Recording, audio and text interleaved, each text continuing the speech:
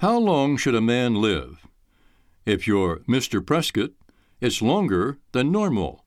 In fact, it's longer than anyone would believe. He has lived so long that he has to hide from the world. But he's about to have his secret revealed. In The Curse, Albert Prescott is living a desperate life. Many people are afraid of dying, but Prescott is afraid of living. He is, after all, cursed. Let's begin our story. The Curse, Chapter 1. Mr. Prescott was antisocial. Everyone at Parsons' retirement home thought so. He kept to himself, rarely spoke to anyone unless he couldn't avoid it, and when he was in the complex, he was in his room with the door closed. His English accent proved to the other residents that he wasn't from the area. Early in the morning at daybreak, he would be found walking along the line of dense evergreens that grew along the eastern edge of the large yard that stretched away from the buildings of the Parsons facility.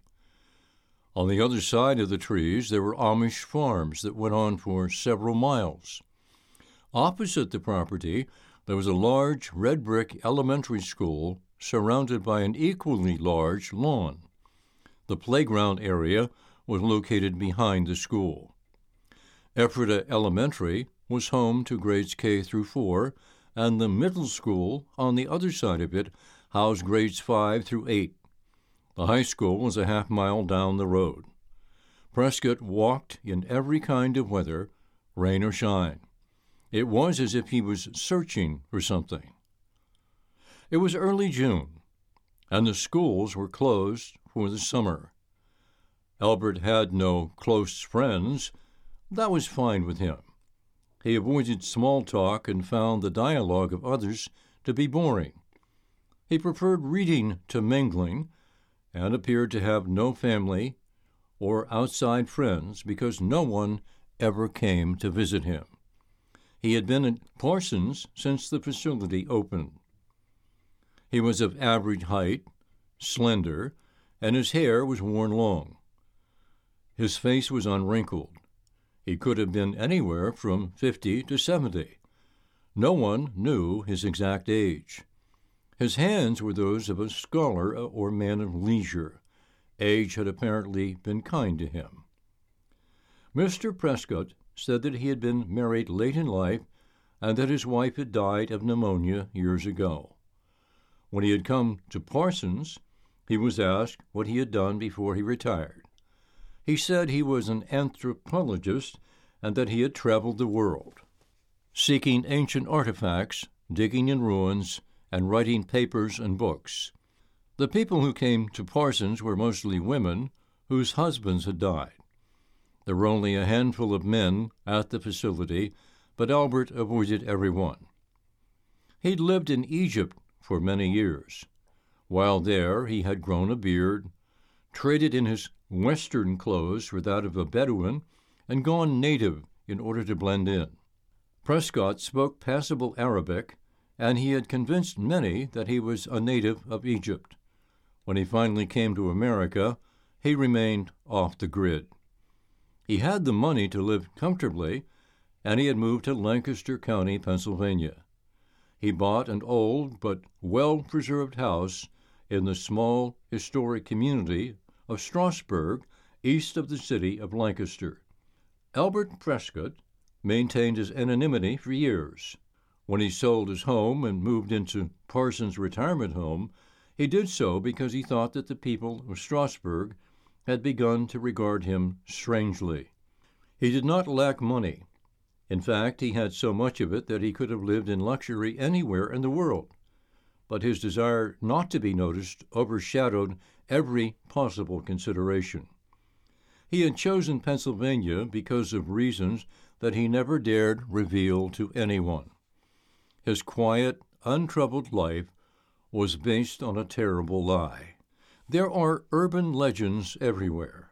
Stories often take on a life of their own, and the tale of the disappearance of a young Pennsylvania anthropologist was discovered by a graduate student at the University of Pennsylvania doing research for a paper. Helen Brown was looking at old archives in the library.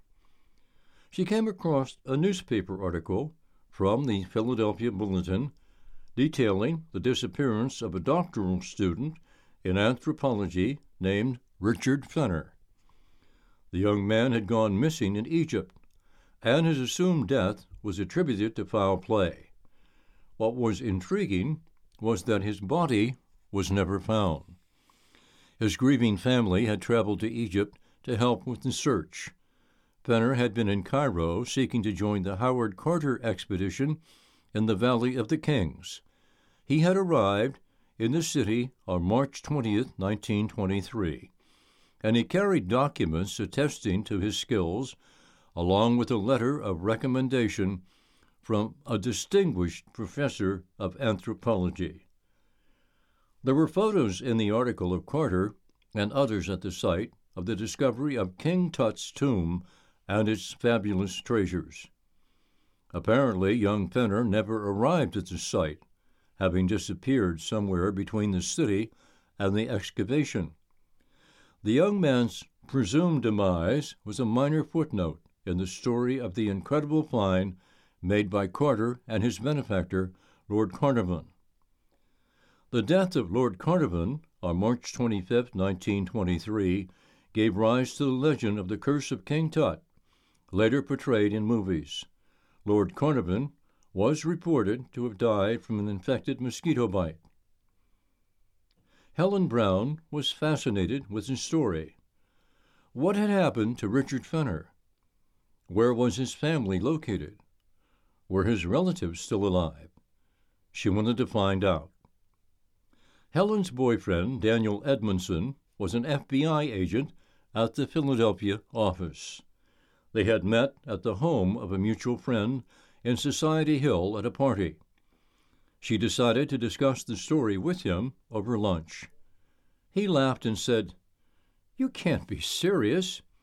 First of all, talk about a cold case. Wow! You're talking about something that happened so long ago that there would be no DNA evidence that we could begin to find. And it happened in Egypt. I'm in the FBI, not the CIA. Does this Fenner have any relatives? Even if he does, who would remember anything about this from back then?" But aren't you just a little bit fascinated, Dan? An American is murdered on foreign soil. He's connected with the greatest Egyptian tomb discovery in history. There's the so-called Curse of King Tut's tomb that cost the lives of people involved. I think it's totally intriguing. How would you go about tracking down his relatives? Could you help me with this? The look on Dan's face was one of exasperation, but it turned to a smile when he looked at her. He'd been thinking about marriage, and he knew she was the one he wanted to spend his life with. So he took a deep breath. "Okay," he said. "I can do this much. I'll look into it, on my own time, of course. If I can trace his family members, I will let you know who, what, and where. Then you can take it from there. That's all I can promise. I don't expect to find anyone who would remember anything this many years later. But as long as you're intent on playing Nancy Drew, I'll do my best Sherlock Holmes." A busy month passed for Dan and Helen, and then her phone rang one Thursday night. "Hi, I've got a break for 2 days. Are we going to see each other this weekend?" Helen asked. "I've found something, Helen." "Found what?" "I found something about Richard Fenner. I found a relative of his." "Oh, gee, I've been so busy I forgot about what I asked you to do. Who is the relative?" "I've been digging around, and it seems he has a niece still alive. He was 23 years old when he disappeared. She's the daughter of his older brother, Harold Fenner. She was 5 years old when he went missing. She's 99 years old now, lives in a nursing home in Doylestown, Pennsylvania." "That's incredible, Dan. At that age, she may not even remember her own name. much less anything about her Uncle Richard. The ball is in your court, sweetheart. My workload is nuts. Domestic threats are off the charts. I'm afraid you'll have to look into this on your own. How did you ever track her down, Dan? Doing a bad German accent, Dan said, "We have our ways at the Bureau, Fräulein." Helen laughed. "Okay, you did your part. Now I will do mine. Bye, Helen. I'll see you Saturday."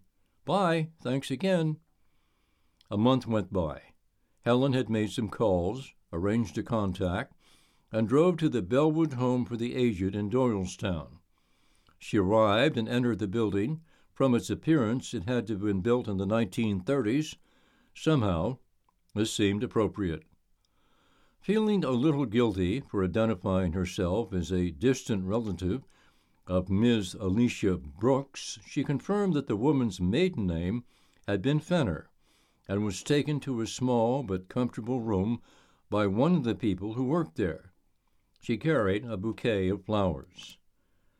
Alicia Brooks was seated in a wheelchair by the window. She looked up as the two women entered her room. She saw the flowers and smiled. Helen had used her real name when she made the contact. The old woman said, "Helen, how good it is to meet you. Thank you for coming to see me. Please come in and sit with me." Helen was surprised by her response. The old lady's body might be shot, but there was nothing wrong with her mind. Helen thanked the orderly and asked if there was a vase available for the flowers. The woman said she would locate one and left the room, closing the door behind her. Helen turned to her host, and the woman indicated a nearby chair. Helen sat down. The smile had disappeared from Alicia Brooks' face. "I have no living relatives anywhere. Who are you? And what do you want? If it's money you're after, I have none. I'm a ward of the state, missy," she said. Helen felt herself blushing at the woman's words. "Mrs. Brooks, I'm not here for money. I'm here for this." Helen took out a copy of the newspaper story and handed it to Alicia Brooks, who read through it and then looked up. There were tears in her eyes. "He was my one and only uncle, and I adored him. I didn't understand all the things that happened at that time, but I have had more than enough years to think about it. The family tried to find him. My father even mortgaged our home to pay for the trip to Egypt. His parents went there and stayed for 3 months. It came to nothing. When the Depression came, my father lost everything. Life was hard then, harder than you could imagine. What's your interest in this? Why have you come here?" "I'm so sorry, Mrs. Brooks. I did not come here to bother you. I'm a graduate student at the University of Pennsylvania. My boyfriend is an FBI agent in Philadelphia. He located you. I found the article in some old archives. I wasn't sure if he would find a relative of your uncle, let alone someone who would remember anything at all about the case. That's why I came here. Do you recall anything about what you learned from your family at that time?" "It's so long ago, and I really think about it. I will be 100 years old on my next birthday. The curse of being that old is that everyone you ever knew or held dear is gone from your life. Sitting in this chair, well, I might as well be in prison. Richard's parents, my grandparents, did all they could to find him. They came home, exhausted from the experience. My grandmother died a few months later. I believe it was from a broken heart. You see, Miss Brown, Richard's life held such great promise. His parents were ordinary people with little money. My father, Harold, had achieved more than his parents, but Richard was a doctoral candidate. He was so bright. No one in our family had ever graduated from college or gone on from there. My grandfather was dead a year later. I believe Richard's death killed them both. My maternal grandparents had died years before that. I finished high school, but my education ended then. As I said, life was hard. When Richard disappeared, the light went out in the eyes of our family. I have never forgotten him. His warm smile, the way his smile made his eyes turn up, his wit, charm, and joy of life. He could make you feel alive and filled with hope just by walking into a room. He loved me. I was his only niece, an only child. I loved him so, and now you are here, reminding me of that pain from long ago. Impulsively, Helen dropped from her chair to her knees and took the old woman's hands in her own. Mrs. Brooks, I never intended to bring you this pain again. That's the last thing I want to do. However, there's a mystery here. I'm not sure if it will ever be solved. If it could not be solved back then, I don't know if we can find a thread of evidence now. But I'd like to try. I would like your permission to see what I can find out. Richard was a graduate student. I am too. That was our only connection, but now that I have met you, well, such a terrible thing may have taken place long ago, but perhaps God may have planned our meeting. I will not promise you that truth will be found or that justice will be finally served, but you have my word that I will do my best to see if there's anything anyone can discover, even at this late date. Like Richard, I am an anthropologist. We are a tenacious bunch. I'm used to digging after facts. I don't give up easily, and besides, now that we've met, perhaps you could tolerate me in your life in the future. Yes, I came under false pretenses, but there was no other way I could see to justify your acceptance. I would like to be your friend, if not your distant relative. At that, Alicia Brooks smiled a great smile. Oh, my dear, that would mean so much to me. It is very lonely here. I would love to have a visitor. I'm sure you're very busy at school, but when you have time, please come to me. And bring your boyfriend. What's his name? Daniel. He goes by Dan. I've never met anyone in the FBI. That would be interesting, too. Thank you so much, Mrs. Brooks. Please, call me Helen. Before I go, is there anything else you remember about your uncle's disappearance? The old woman sat still with her eyes closed for so long that Helen thought she might have fallen asleep. Finally, she said, I recall one more thing, but I'm not sure how it fits together. It may have nothing to do with my dear Richard. What is it, Mrs. Brooks? It's a name. What name? Prescott. Yes, Prescott. Is that a first or last name? I don't know. I'm not even sure I remember why it strikes me at this moment. It has some connection with Richard, but I cannot recall what it is. I'm sorry, but if I remember more, I will let you know immediately. Now I'm quite tired. This whole conversation has excited me and worn me out. Please, Helen, stay in touch with me. There's no one left in my life. It would be so good to have contact again, especially with someone your age. I have much to learn about this present time. Perhaps you could teach me about cell phones and computers. I know nothing about them. Helen rose to her feet. She leaned down and gave Alicia a kiss on the cheek. You have a new friend, she said. I will come again as soon as I can. My schedule at school is quite busy, but I will visit you again. Thank you for sharing your memories with me.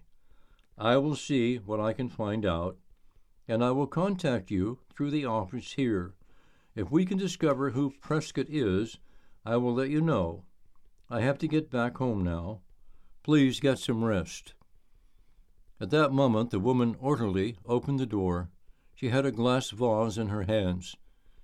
Sorry, I had to attend to other residents, but this should do the trick, she said. Thank you. I think the flowers will be perfect in it.